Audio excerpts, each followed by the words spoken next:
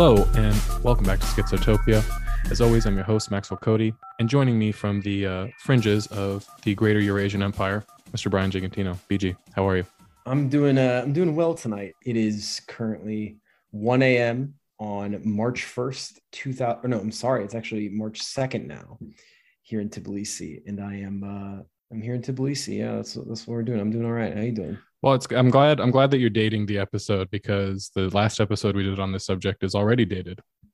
Yeah, actually, so we're back here to talk about what's going on in Ukraine, and the thing is that these events are rapidly unfolding. Things are going very fast, and there's a number of very great, intelligent people giving great interviews about what's going on. Some I can recommend, but the problem is that any expertise one has is quickly outdated by the course of events.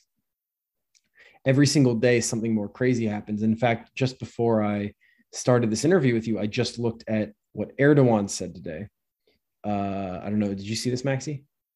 No, I haven't heard any of No, I haven't like heard because any Turkish murmurings about this war. No. well, there's a lot to say. And the first thing, I have a couple of things I want to start with. The first thing I want to say is that Erdogan is upset because of this war. There's a move in the European Union to speed up the ascension or the ascension process of Ukraine, which Right. none of us believed would ever be a member of the European Union before. But because of the war, actually some of the liberal goals of a certain segment of the Ukrainian elite are probably going to be realized because of the war.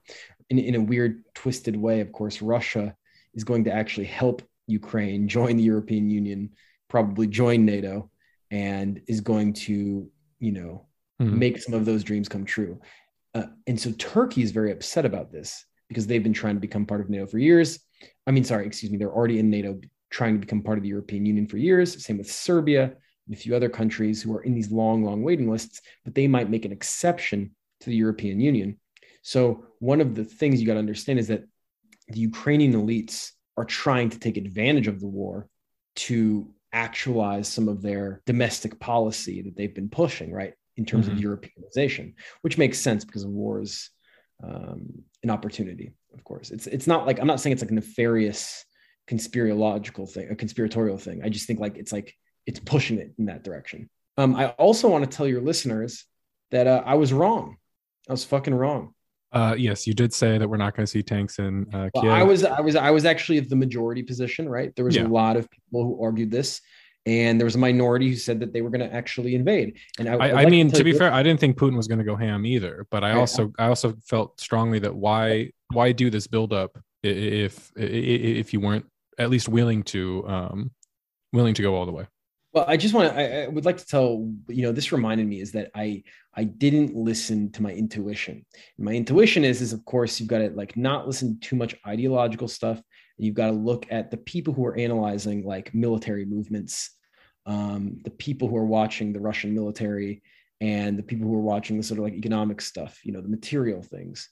And there's a couple of experts who are doing great work with these excellent Twitter threads. Michael Kaufman and Robert Lee, I think is his name. Both of them, Max, I'll give you their Twitter handles. You can give to your viewers, but they're two experts on the Russian military. Both are Americans. One is a PhD student at the University, King's College in London, but he's very published and stuff. Very, very good. He was in the U.S. Marines, I believe. He had been stationed and helped train Georgian military, but he's fucking amazing. Very, very good analyst of the Russian military. And there's a guy, Michael Kaufman, and I can't remember where he's a professor or if he works at a think tank in DC, but he's also an expert in the Russian military. And both of them, who are the best in terms of Russian military movements and positioning, both of them said there's no way Putin is not invading. And the reason is, and again, they didn't attribute like any politics to it. It was just like based purely on military movement. There's no way that a buildup that big was not going to result in a use of the force. It doesn't even make sense, not even from a threat perspective. And I was skeptical that I was critiquing them. Yeah. I was like, they don't actually know. And I can understand. Being made. Yeah. And I can understand because maybe we're still thinking about this conflict in terms of the Cold War, where you have brinkmanship, where you have madman theory, where you do these grand gestures to scare the other side or keep the other side on their toes, even though you're not ever really going to go through with it, right? Well, actually, Max, honestly, to be honest with you, I can tell, I don't know what you were thinking. I can tell you what I was thinking. What I was thinking was that no, this is not the Cold War. This is a fucking post-Cold War conflict where the calculations that Putin was making, or I should say Putin and his inner circle were making militarily with Ukraine was prolong the use of extreme military force to try to get concessions from the West based on their core political demands. Because, and we'll talk more about this, but I was under the impression that it would not have been in the interest for what Putin's political goals were and are to initiate force like that. Right. So, but build up to it. But what I was thinking is, or what I'm saying is that you can have this sort of residual Cold War thinking, even if you don't mean to, right? And I think that that's going on a lot in the world today, where you interpret these events as if they were happening in the Cold War, even if you don't mean to. And from that perspective, like massive military buildups and, little sort of, edging your opponent, so to speak, that made a lot of sense in the Cold War. But the other thing that have been thinking, and I talked about it a little bit last time, was that maybe, if you're Putin, if you're the Russian high command, you see what just happened in Afghanistan. You see cracks in the American empire. And I believe I said something to the effect of, why not go all the way? If there was ever a time to go all the way, maybe it's now. What do you mean all the way? Take Ukraine entirely. I mean, try to annex Ukraine, regime change. There's no why be coy anymore. If there's cracks in the West, if there's cracks in the American empire, if there's cracks in NATO, maybe this is the time to do what you really want, which is regime change in Kiev. From the perspective of Russia, I'm speaking from the perspective. Yeah. And I think one of the things that's important for us to all do is, and what I think a lot of people in the West don't want to do, is actually try to understand what is the logic that not just the Russian position. Why would they? Because I think one of the problems is that is being obfuscated in Western media discourse. This is the first thing I want to ask you about. Putin is evil. He's a madman. Yeah. I want to just start by saying, and I think I made this abundantly clear the last time we talked, I do not think Putin is crazy, and I still don't think he's crazy. I'm getting into this argument with people regularly because there's a movement, basically the construction of the Ukrainian nation through resistance to Russia, which is what's happening now. It's becoming a moral, ethical requirement to have solidarity with this basically national resistance to the Russian invasion, which, again, I am against the invasion. I've said this. I say this all the time. I don't think the invasion was a positive or good thing. What I think is important for people to keep in mind and to think about, though, is why did the invasion happen? And I think that very often nobody wants to take seriously what the Russian reason for doing so is, and they just want to say that Putin is crazy. So, right, and this is the first thing I want to ask you is Putin's declaration of war speech, when he talks about the goal of the war is the denazification of Ukraine. When I ask you, what do you think was true and false about that speech? This speech is it requires. I mean, we gotta really dissect it. It was fucking very interesting. Okay, and I think we got to talk about it in a couple of ways. The first thing is that the Russian state, and especially if we just talk about Putin, is willing to instrumentalize different ideological ideas, different ideologies, different ideological orientations in order to create a political framework for any action that the Russian state is going to undertake. He's not consistent, right? He placates the right, he placates the left, he placates Soviet nostalgia, he placates the Moscow liberals, he placates fascists. It's because he himself doesn't have a convicted ideology, and I think that this is something people got to get in their head, that Putin doesn't come to these political decisions with a serious ideology that is consistent. In that speech, what he was doing was framing some resentments that the Russian state has and that Russian foreign policymakers have, and that I think anybody, not even Putin, not just Putin, would have, right? About the post-Cold War arrangement. Some of the stuff he said in the speech was totally correct, but in general, what it was not crazy like some people were saying. It was a pretty traditional far right-wing anti-communist Russian nationalist speech, an anti-communist Russian nationalist speech. And I would say, based on my own research, the most interesting aspect of the speech was the stuff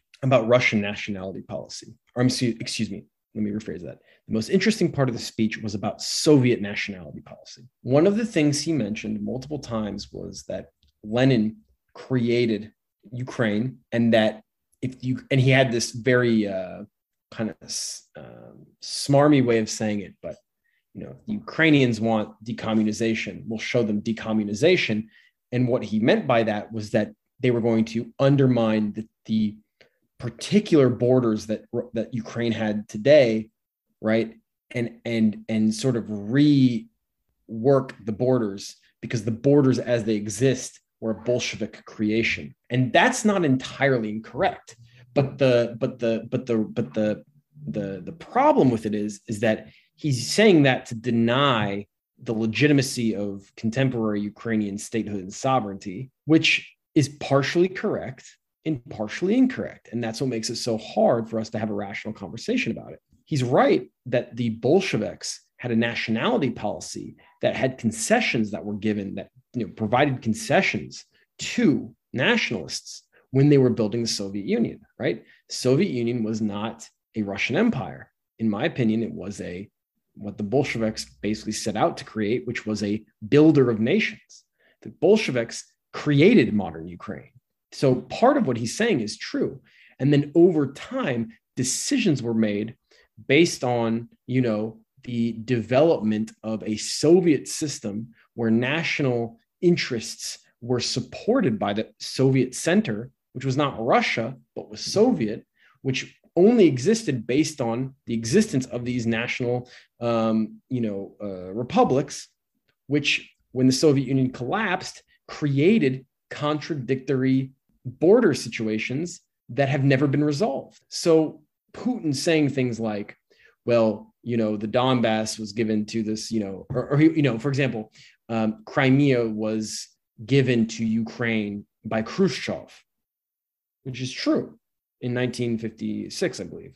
56, 58, 54, sorry. 50s, that's true. It was in the 50s. Yeah, that was true.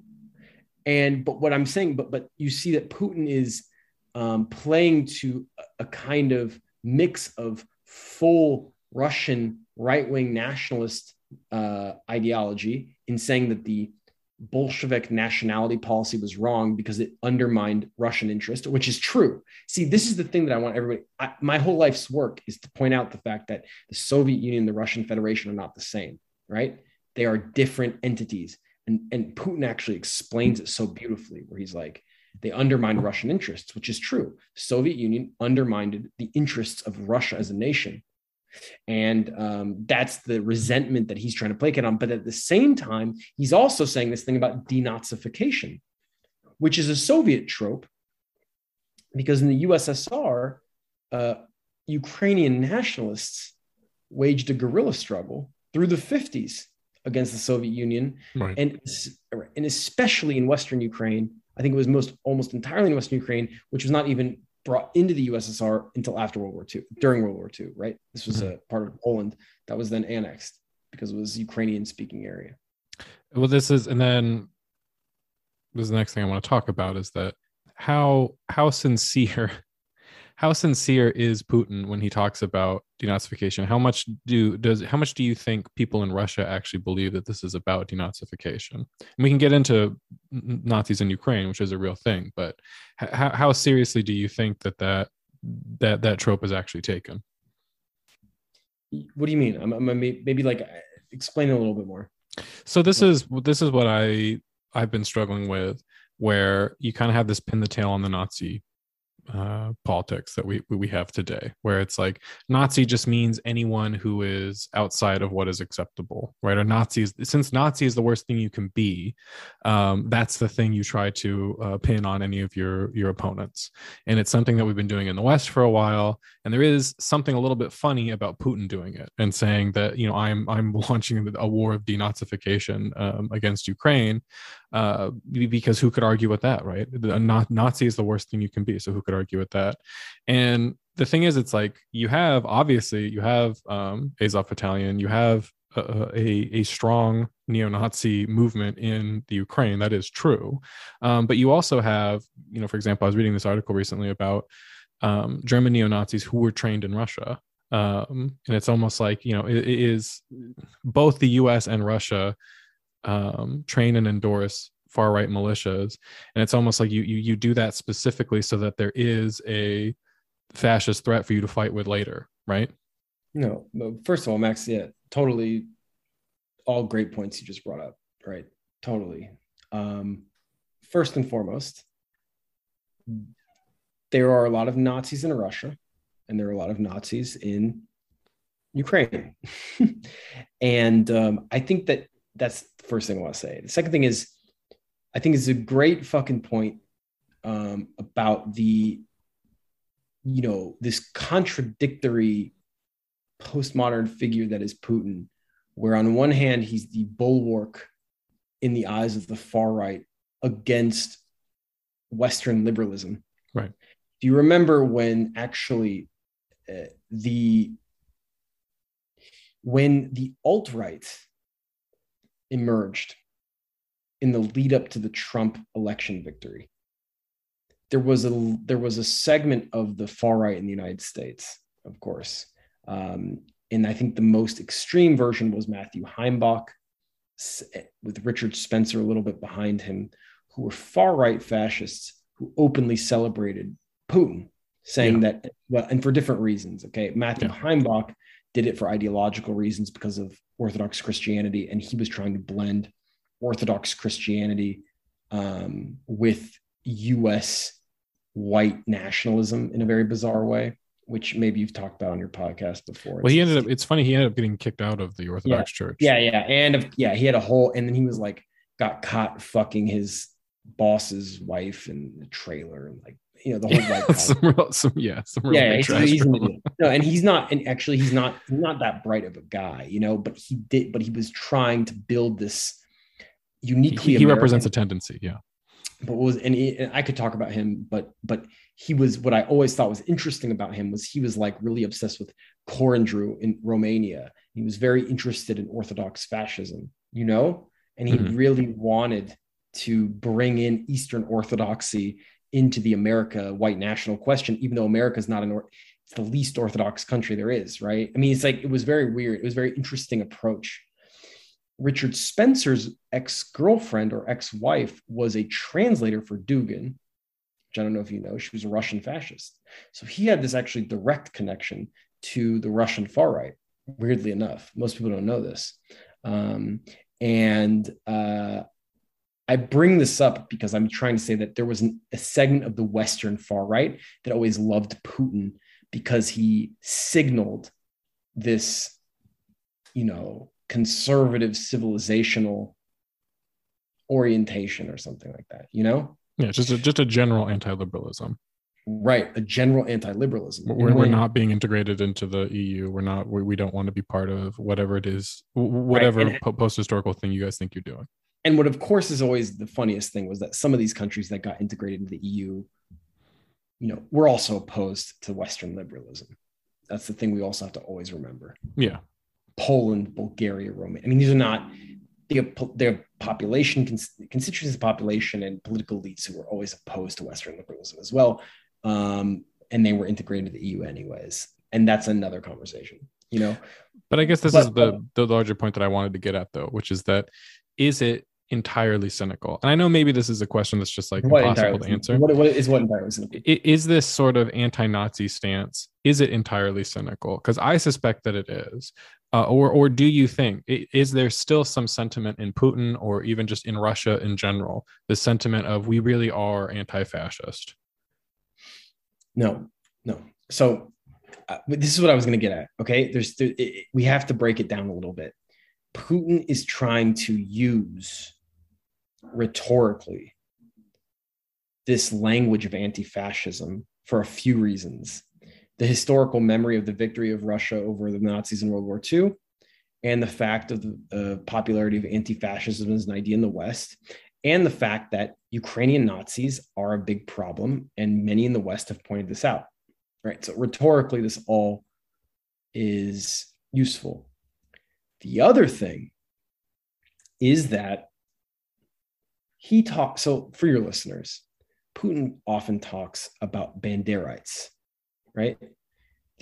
And so during what your listeners should know, and I don't want to give a full speech about Ukrainian nationalism, but very simply, there was a movement called the Organization of Ukrainian Nationalists, okay, which was affiliated with an organization called the Ukrainian Insurgent Army, which waged a guerrilla struggle for Ukrainian independence in the west of Ukraine.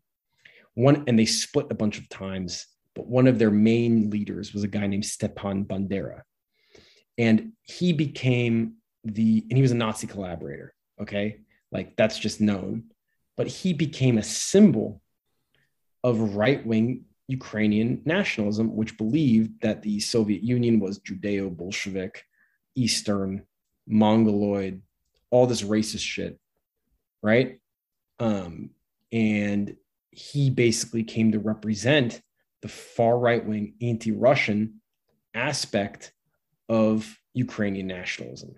So in the kind of popular consciousness of the Soviet Union, Bandera became this, embodiment of far-right anti-Soviet pro-Nazi nationalism. And one of the things that happened, right, was that after Maidan in 2014, what had prior to that been a fairly marginal far-right movement was basically able to become the vanguard of this uprising in 2014. Of course, not everybody was in support of it, but they rehabilitated the memory, the anti-Soviet memory, hostile to Russia memory of these nationalists, which started guiding the national idea of Ukraine. And so the Russian state was able to take advantage of this reality in Ukraine, which was that they were using, far-right, anti-Soviet, totally racist, fascist iconography, history of Ukrainian nationalism, which is in principle not just hostile to Russia, but hostile to the left, hostile to Poland. I mean, totally xenophobic and crazy. And this came to represent the main ideology of basically, it was I shouldn't say the main ideology. It became a functional ideology of Ukrainian nationalism, which was a problem because there was then a tension within this post-Maidan Ukrainian state building project, which wanted to both join the EU and be pro-West and be pro-liberal, and at the same time had this hyper-fascistic element. Nazi battalions were integrated into the armed forces. And this was a great PR for Russia, because then they could use this to delegitimize the Ukrainian liberal state building project. But at the same time, I think that this fascistic nationalism was normalized, legitimized, and rehabilitated in a way that did imbue certain elements of the Ukrainian nation building project with kind of far right elements. And it became a problem. The other thing is that Ukraine is so fractured by region, language, income, memory, and it's a very big state. And so that is a reality where this kind of certain far right nationalism of Western Ukraine and this memory of Bandera was never able to fully consider. And the Russian state was able to kind of take advantage of this, right? The last thing I'll say, the far right nationalism of Western Ukraine was trying to become the framework for a nation of Ukraine after the 2014 uprising, because as you know, nations are built through movements, through, active historical development, right? They're not long-standing things that just exist forever. You have to build them. And after this, and usually movements, wars, uprisings, these are the things that build nations. So after Maidan, there was an attempt to take these ideas of Western Ukraine and make them the framework for a, Ukrainian nation, which was already by definition exclusionary Ukrainian nationalism that could never include the Far East, the South, other areas. And this is something Russia took advantage of. I want to talk to you about NATO's eastward expansion. Because agreements were made, as I understand it, agreements were made with Russia to not expand NATO past Germany, if I remember correctly. That, once Germany was united, okay, the new reunited Germany will be a part of NATO, but not one step east of that. And then, but of course, Baltic states, Poland, they're all brought into NATO. And a lot of this conflict is about whether or not Ukraine would join not just the EU but NATO as well, and that being a big red line for Putin. But not just Putin, but really any leader of Russia did not want to see NATO expanded to their doorstep. And I just can't help but think, if it were the other way around and the U.S. broke up, I mean, can you imagine, Texas being added to the Warsaw Pact? That's just not something that I think any American leader would accept. If you could just break that down a little bit for us. Well, I'm sitting here with a copy, first of all, of a book that just came out. And this is the book. But first of all, I just want, I always suggest to your audience books and articles and thinkers and the ideas that people should reference. There's a book that came out just this year that everybody should probably look at if they're interested in this question about NATO expansion. And Max, can you see this?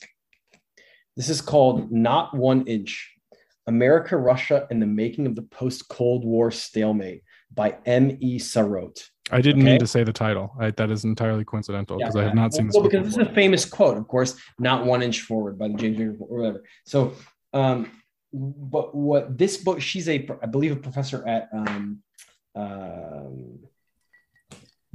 God, where does she work? She's a professor at Johns Hopkins, I believe. Very, very, very great scholar on the Cold War. And actually just so happens that, her life, she had been working on this for a while and it just came out this year, very timely. And this is a very close examination of the diplomatic relations between Russia and NATO and the United States, but particularly between Russia and the United States, if I remember correctly, about whether or not NATO is going to expand or not. Okay.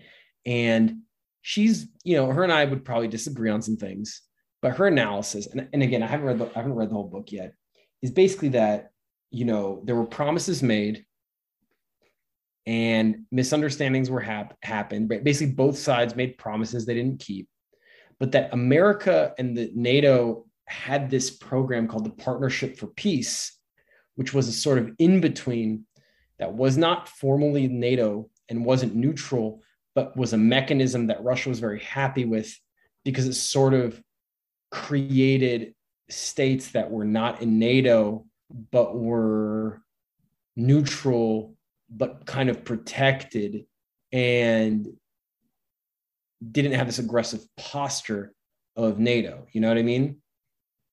And her argument is that the sort of collapse of that was a huge problem. Anyway, I suggest everybody read this book.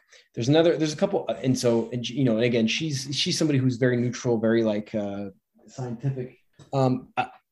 After that, another thing I will say was that this NATO expansion question, okay, the reality is that the Russian state views NATO expansion as a threat to it because this is a military alliance, right? Where this is a military alliance that Russia will never be a part of. In fact, by definition, they can't be a part of it. And there was actually a time, maybe you know or don't know, where when Gorbachev was in power, he said maybe the Soviet Union could be part of NATO, and there was discussion right under Yeltsin about Russia becoming part of NATO. Was that ever seriously considered in the West? I mean, was that ever really a possibility? Probably not. But the point is that it was even uttered. Yeah. That and what it represents is less that it was a possibility, but more the idea that, there was a rebranding of what NATO means when the Soviet Union collapsed, and it wasn't really sure what it means. Because what do you do with an aggressive anti-Soviet alliance when the Soviet Union is not there anymore? And of course, there was a lot of people who had vested interest in maintaining it. And I am of the position that this Western military posture really helped give rise to Putin.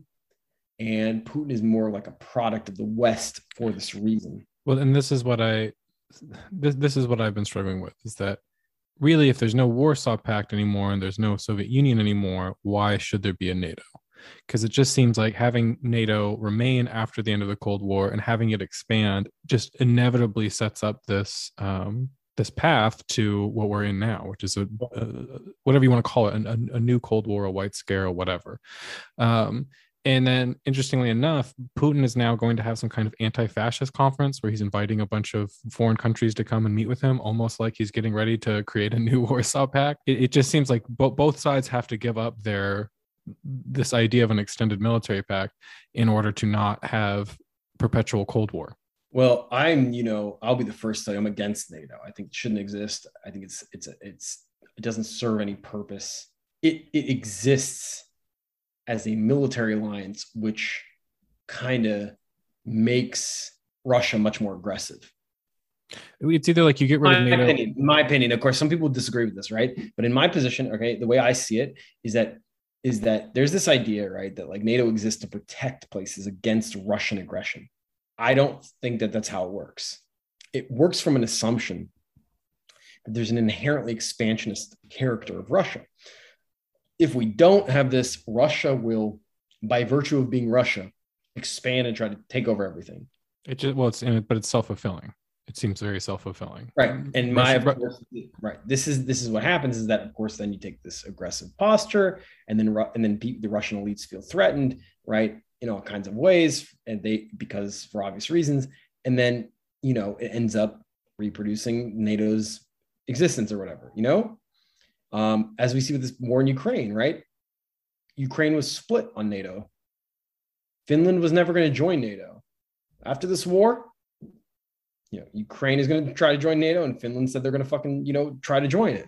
Well, right. We're past the point. That's the thing, though, is that, and I can kind of see why people think Putin is crazy, because I guess it's back to the Junkyard Empire thing. Everything, in my view of Russia is everything they do is out of desperation, because basically they're a country that has no future. Like I said in the last episode, by every metric by which you can measure a country, nothing is going well for Russia. And so this war against Ukraine, it sets them up to have to deal with all the things supposedly they don't want, because now there's no way that NATO's going away. There's no way NATO's not expanding. Now you even have like Switzerland siding with the EU against Russia. They've opened up the precise can of worms supposedly they didn't want to, but then that makes me think that's because Putin felt like this is it. This is his only chance. This is kind of what I was talking about last time. Why not go for it? If there was ever a time where you felt like there was a crack in the American empire, with Biden in the White House, with, this defeat in Afghanistan, with Brexit, with just, even, murmurings of Frexit and other, just problems with the EU in general, maybe he feels like this is the last shot Russia has for glory, so to speak. Well, you also missed, I'm sorry, I didn't mean that. No, you're the expert here. You're here to catch my misses. Well, I'm not. Whatever. I don't know who I am, but I'm not sure if I'm an expert. Much like Russia, you don't know who you are anymore. Just fine. I've got this, desire to be, I've got this humility disease. No, but I mean, like, one thing I would like to add to what you said, okay, is that Russia was half strategic in trying to get its position to sort of orient itself in like a very, from a strategic position, right? They also really had been working on developing these gas pipeline projects with Europe. They have trade with European partners that override, for example, their relations with France and Germany override the political anxieties of Poland and Romania, Poland, for example, and the Baltic states. And I mean, when Germany canceled the Nord Stream 2 pipeline, for example, I was shocked. I didn't think they were going to do that. That was quite shocking to me because Germany has always had and France too, hence the reason Macron is trying to be the mediator, right? They've always had these much more rational positions on Russia than those EU states that came from the post-communist world that were ruled by far-right elites who, sort of like want to totally reject the communist past or all this stuff and bring that into the national narratives of the countries. I say this because I think that there was some level in the Russian government, the Russian state, where they understood that the West was less united than they thought they had been up until then. But what, of course, again, this is the dialectical element of it, was that then the Russian invasion makes the West double down on a vision of itself against Russia. Well, and that's the thing what we were talking about last time, where now you have like woke NATO propaganda. And I was talking, it's getting worse, and it's getting worse. It's getting worse. Well, I was talking about how desperate it is and how kind of pathetic it was. But then, in a way, this conflict is sort of like a gift to this sort of woke neoliberalism, because it gives them another reason for being when they were kind of running out. Right. This becomes the thing that they can stake everything on, because it's a way in which you can sort of be more right wing than the right wingers. Right. Because you can say, like, we're pro America, we're pro-American empire, even if they don't put it that way. But this, we're pro strong Ukrainian men fighting in the street, this kind of stuff, all the stuff we would normally associate with kind of like right-wing chauvinism. You're not going to be able to get these right-wing people on board for this war with Russia, right? This is the irony. You're not going to be able to get the classic like right-wing American conservative chauvinists to get on board with this. A lot of them are even sympathetic with Russia, right? So then you have these like weird blue checkmark liberals, and they're the ones who are like, we need to fight the new Cold War. We need to support the Ukrainians. And last time we talked, I mean, and it's funny how much things develop. Last time we talked, I was like, this is desperate and it's not going to work. And now I'm thinking, like, maybe it kind of will. Maybe this will give the EU a reason for being. This will give them a reason to shake their finger at the UK and say, you should be here with the rest of civilization, the rest of Western civilization, helping fight against Russian aggression. You should be. We need a woke empire, basically, and this is it. This is the thing that they needed. Russia is the enemy that if they didn't have, they would have probably ceased to exist, right? Well, I first want to say that I don't think that actually this is going to result in finger wagging at the UK, and the reason is because I think that that Boris Johnson, if you notice, he's trying to position himself as being the most anti-Russian, harsh force there is. They even, like before the invasion happened, he was like, Poland, the UK, and Ukraine have a new security alliance, which isn't real, but it was symbolic. Mm-hmm. And I think that, like, there was this.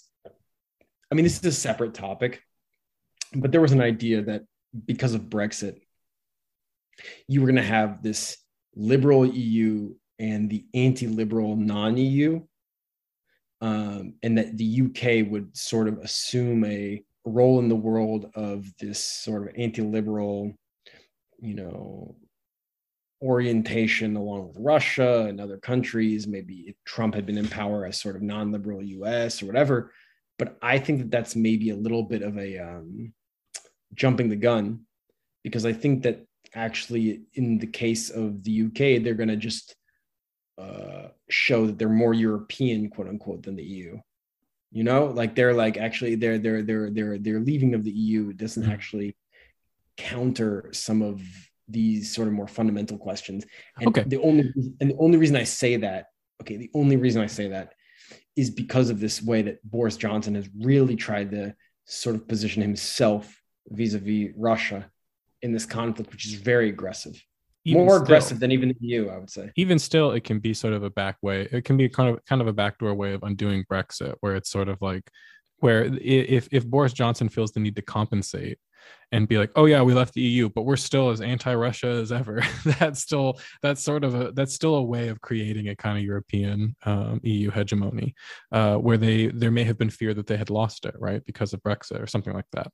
And I don't know if it's going to work.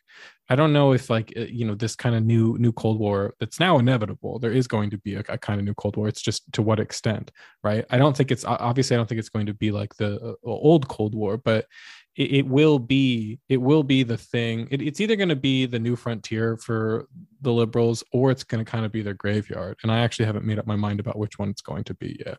But this kind of brings me into what you said I shouldn't talk about, or we shouldn't talk about, but I still feel the need to talk about it. Is that Dugin is kind of making the rounds again, in the infosphere, whatever you want to call it, on the internet again, because as we've talked about before, and we had a whole Nosball episode about this, which I reposted recently, Dugin becomes the explanatory model for a lot of people for what Russia is doing. And that's because, if you look at Dugin's book, Foundations of Geopolitics, a lot of what Russia has done since 1997 when it was published kind of lines up with the things that book talks about as being, what should be Russia's new geopolitical goals and so on and so forth. However, that book, as far as I understand, was made in conjunction with the Russian state, in conjunction with the Russian military. And so is it that we should look at Dugin as being, is he really the new Rasputin, as everybody likes to call him? Or is he just kind of a mouthpiece for the Russian establishment and what they're going to do anyway? And he just kind of provides an ideological framework after the fact. Well, the reason I told you that I didn't want to talk about Dugin was because of the fact that, and what I'm going to do is I'm going to put an end to the Dugin question right now.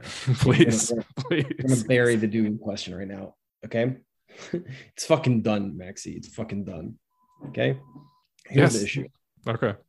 Here's the issue. Dugin is a like half-rate wannabe philosopher whose book in the 90s was picked up by a Russian general and gave some ideological philosophical explanation of the quote unquote red-brown alliance, which is not a great description of it. But in Russia, there was opposition to liberalization that was assumed by sort of Soviet nostalgia, fascists, and some of the left, some of the right, blah, blah, together. What we call red-brown alliance.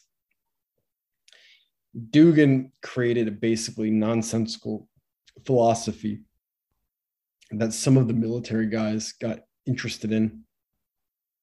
And then because of this, Dugin was also like an editor of a newspaper. He was a thinker of the new right in Russia in the 90s. And then became a philosophy professor. Okay.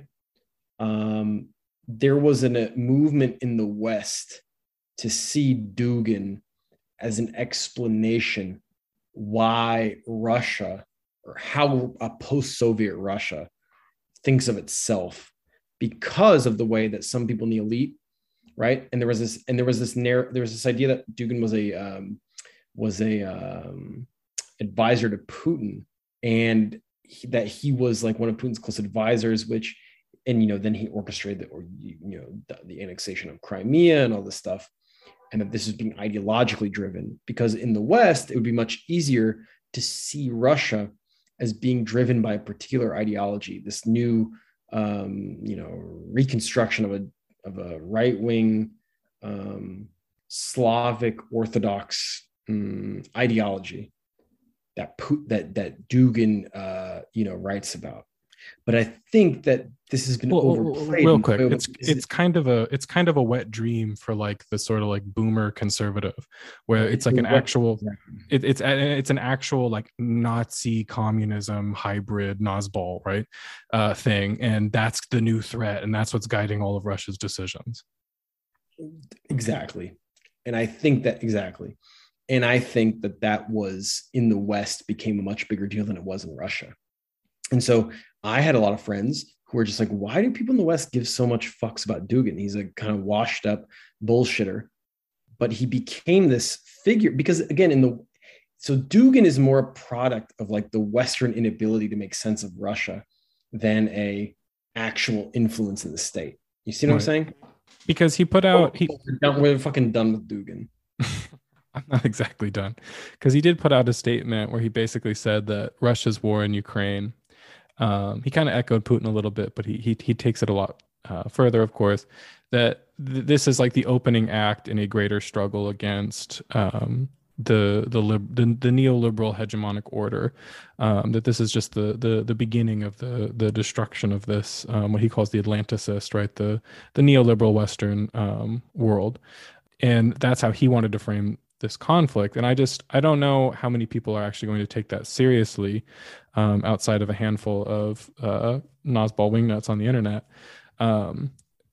I guess I mean to say, like, you don't think he has any real influence or resonance in the Russian oligarchy or even in no, I don't. Russian people? Okay. No. I think it's a waste of time to talk about. No, I think it's not. No, I think that what I will tell you is that Putin will speak to far right ideology, like I said before, right. Russian nationalism, anti-communism. But do I think that Dugin is like some kind of influential ideological figure in the Kremlin? No, because I don't think that the calculations being made by Putin and those in the Kremlin are ideological. I think it's different calculations that are being made. They're concerned about maintaining the state. They're concerned about maintaining Russia's existence.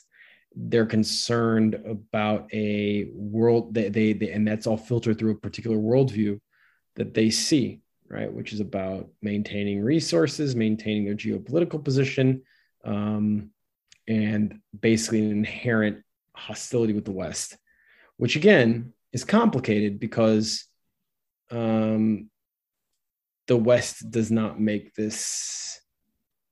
The West as such cannot include Russia in its organization, I guess you could say. Well, because I was just going over this book, Foundations of Geopolitics, came out in 1997, as I mentioned.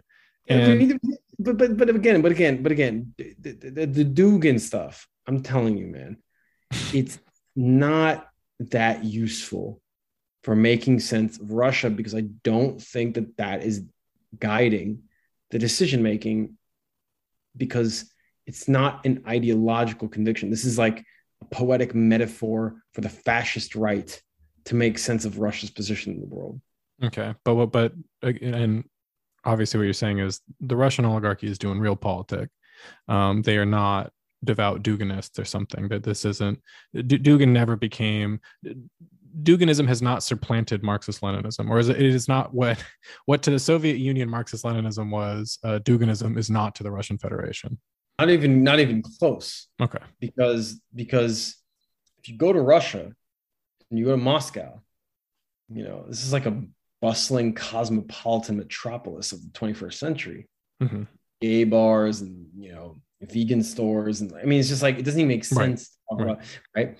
There is a kind of revanchist element of the Russian state vis-a-vis certain questions, but like some desire sort of superimpose the kind of the deranged ramblings of Dugin onto the decision making of the Russian elites. Okay, but maybe we're getting at. I think it obfuscates our ability to actually understand why they're making certain decisions. Okay, but then maybe we are getting at something real here, because this is kind of why I'm still not getting off it, because Foundations of Geopolitics does line up with a lot of what Russia has done or is attempting to do. The reannexation of the Ukraine.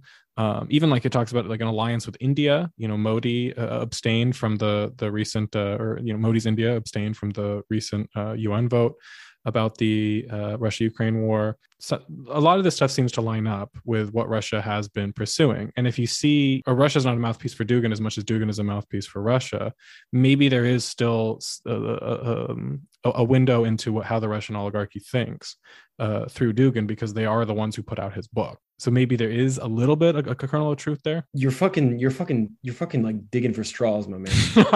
all right. I just wanted to. No, but here's why. It's not because I'm like pissed. I'm just saying like I want to tell you why I think that this is not a good way to understand them. Is that I don't think that the Russian elites are driven by ideology. Mm-hmm. What they're driven by is a very different calculation. The Soviet system collapsed, and then it produced this post-Soviet world, okay, which some people want to believe doesn't exist. But I'm very much partisan of the idea that this post-Soviet arrangement, it still exists, okay? Okay. In Russia, they lost the Soviet arrangement. You know what I mean? Yeah.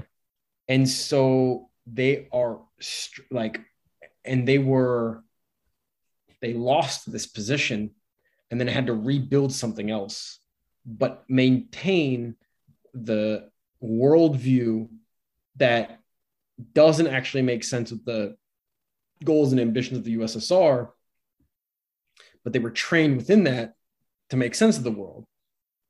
You see what I'm saying? Okay. So it sort of shapes how they like view things. And like one of those would be like this geopolitical conflict over camps, which is very true on one level. Like, so, and it's weird because like actually the Russian elite can understand things that are very insightful that the US elites would never admit are true, mm-hmm. but they don't have like an ideological camp to sort of underwrite their ambitions, right? And so like, for example, the Russian elite are correct that there is a power struggle over the destiny of Ukraine. But you notice that in the West, they talk about it in terms of like the natural right of the Ukrainian people to have their own national civilizational orientation. And the way that the Russian elites understand this would be that they don't actually have that sovereignty, and that this is a power struggle between Russian influence and Western influence. Right.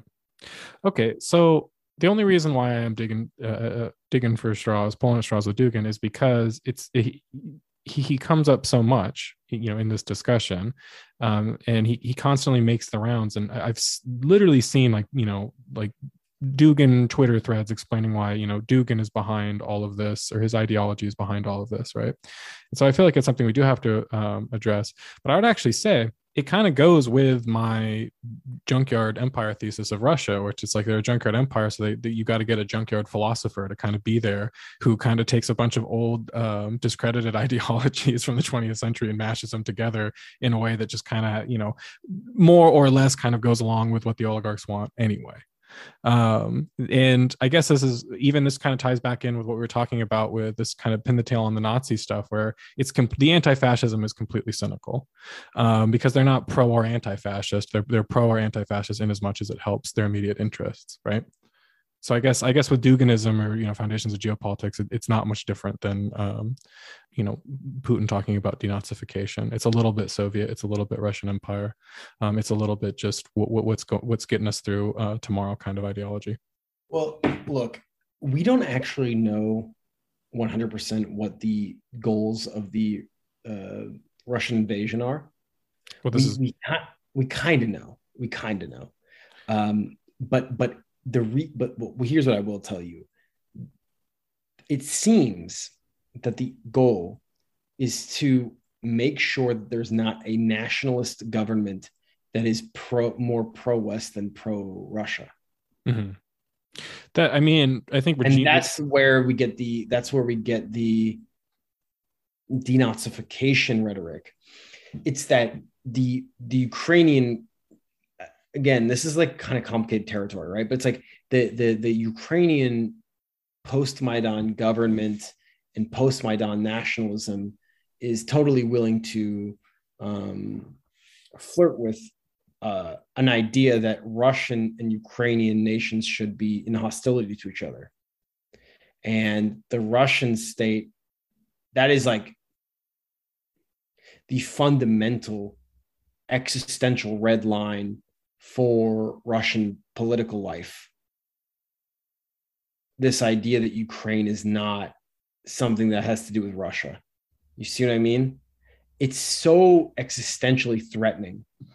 I don't know what a corollary would be in the US. It would be like in the US, it might be like, I don't know. It's like, can you imagine if there was a situation where like Florida and Texas and California all somehow started to imagine themselves not being American? I mean, it's a little different, right? Because in the United States has a different history, but it's like in the Russian elite ways of imagining what Russia is. It's just like incomprehensible to imagine a Ukraine that is, not with Russia, Mhm.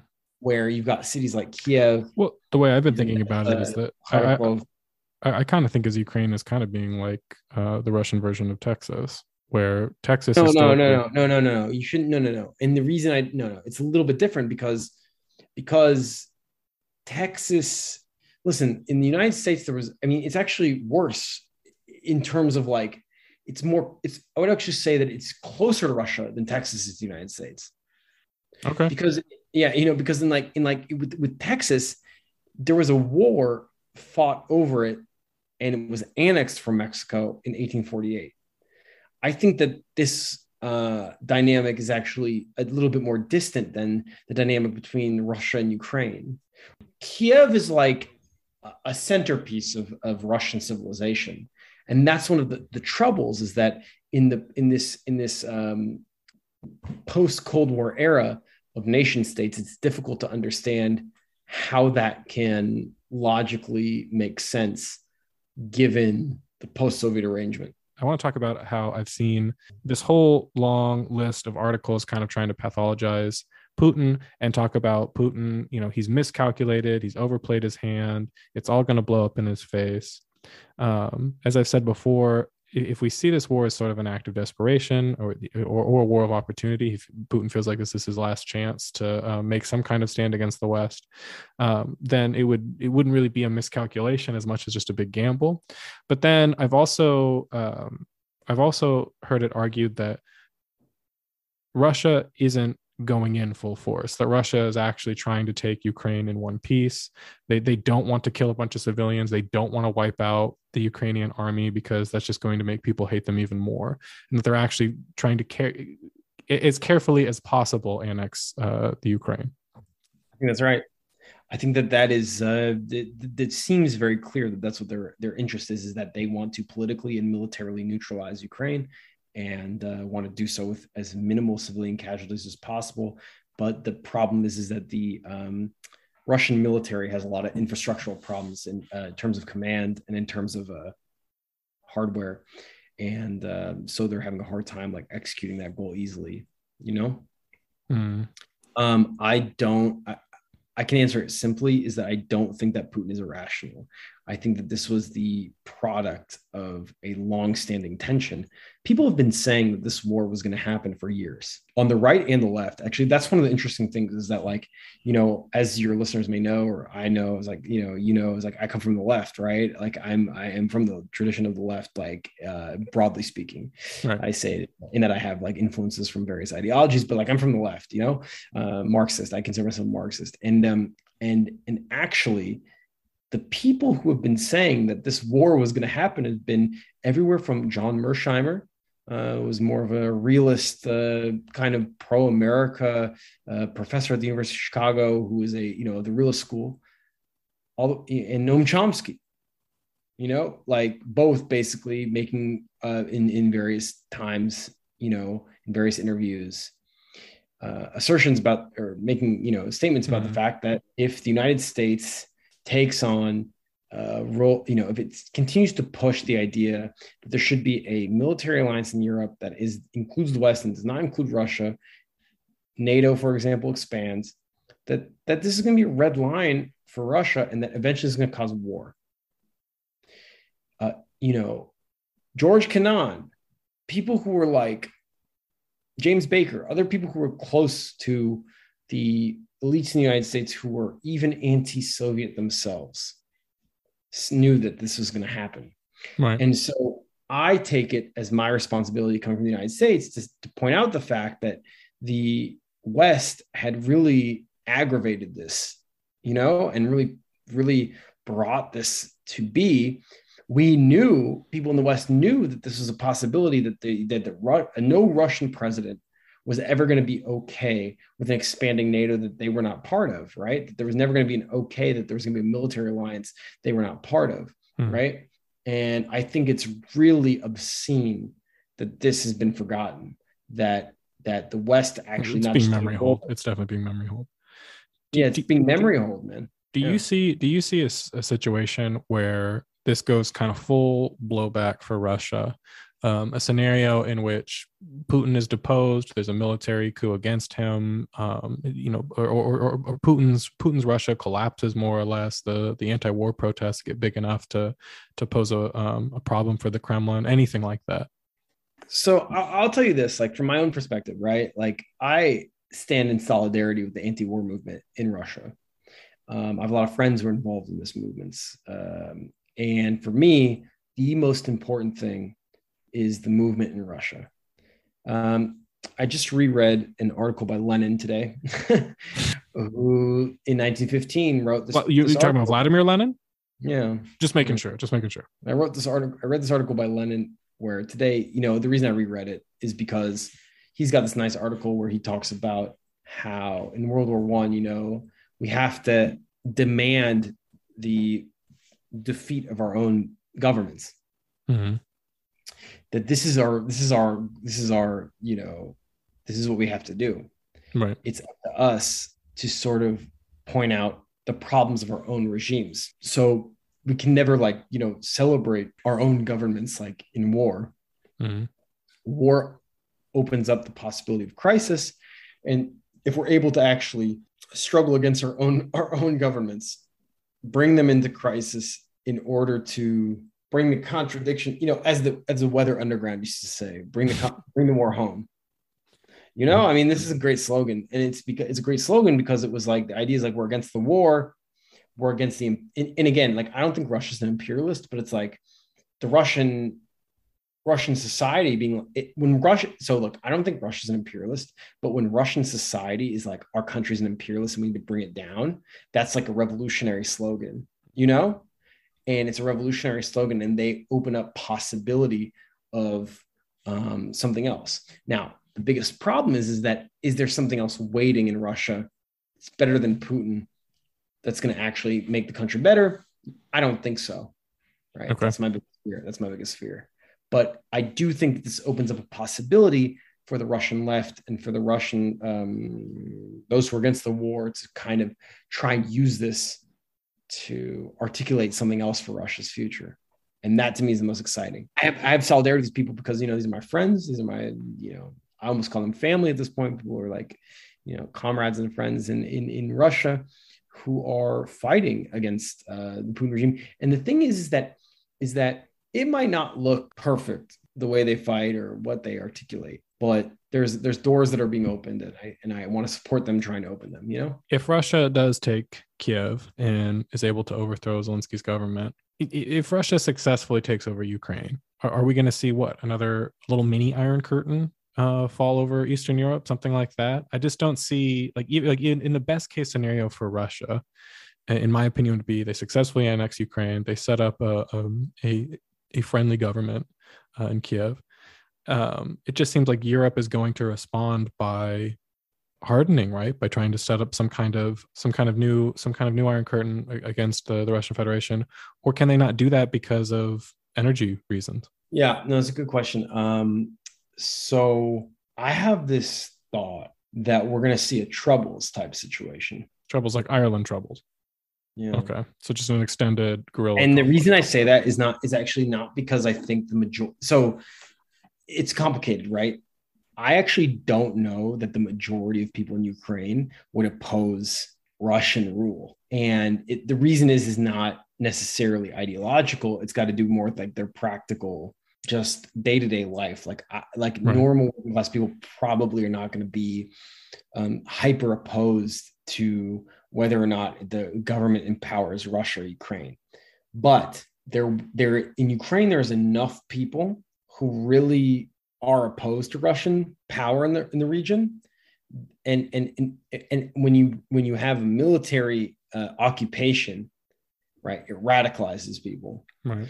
So I think that the sort of like, if you saw what we saw in Maidan, it'll be that, but more armed and more ferocious. And so I don't actually think that a Russian occupation regime is a viable option, because I think that what I just told you, the Russian state probably understands. Hmm. I really believe that. And so what I think that they want is a regime that is Ukrainian, but just sympathetic to Russia, that wants to integrate or deal with Russia in a different way. And I think they're going to go to great lengths to achieve that, because they understand that they will not achieve that any other way. And so Mm-hmm. they're desperate. And, the West caused this. And it's like, we can go into all the details why this got to this point. But like, I think that they really, that's what they want. Well, I mean, you made some predictions last time. I'm giving you a shot at redemption, because I'm curious about what you think is going to happen in the near future. No, fuck, bro. Why you gotta ask me this question? Yeah. All right, Brian, shot at redemption. You didn't think that this war was going to happen, but what do you think is going to happen in the future? No, you can't fucking corner me like this. No, I'm just playing with you. Sometimes, I mean, you've brought a lot of info, but now it's time for the entertainment part of infotainment. You know what I mean? Yeah. I'm not the best at predictions. I'm better at like giving historical background, explaining like why I think things are happening right now. I'm not the best at prediction. Okay. So I'll give you that. Like, as you and your listeners understand, like I was on the team that was wrong. We thought that the war was not going to happen. And actually, I'd like to give you another funny insight after I tell you my prediction. But my prediction is that there's 3 or 4 different paths that this could go down, and right, and one of them is like the most. I'll give you the most bleak one. Okay. Okay. Black pill, So, number one. yeah, let's start negative and then we'll get positive. Okay.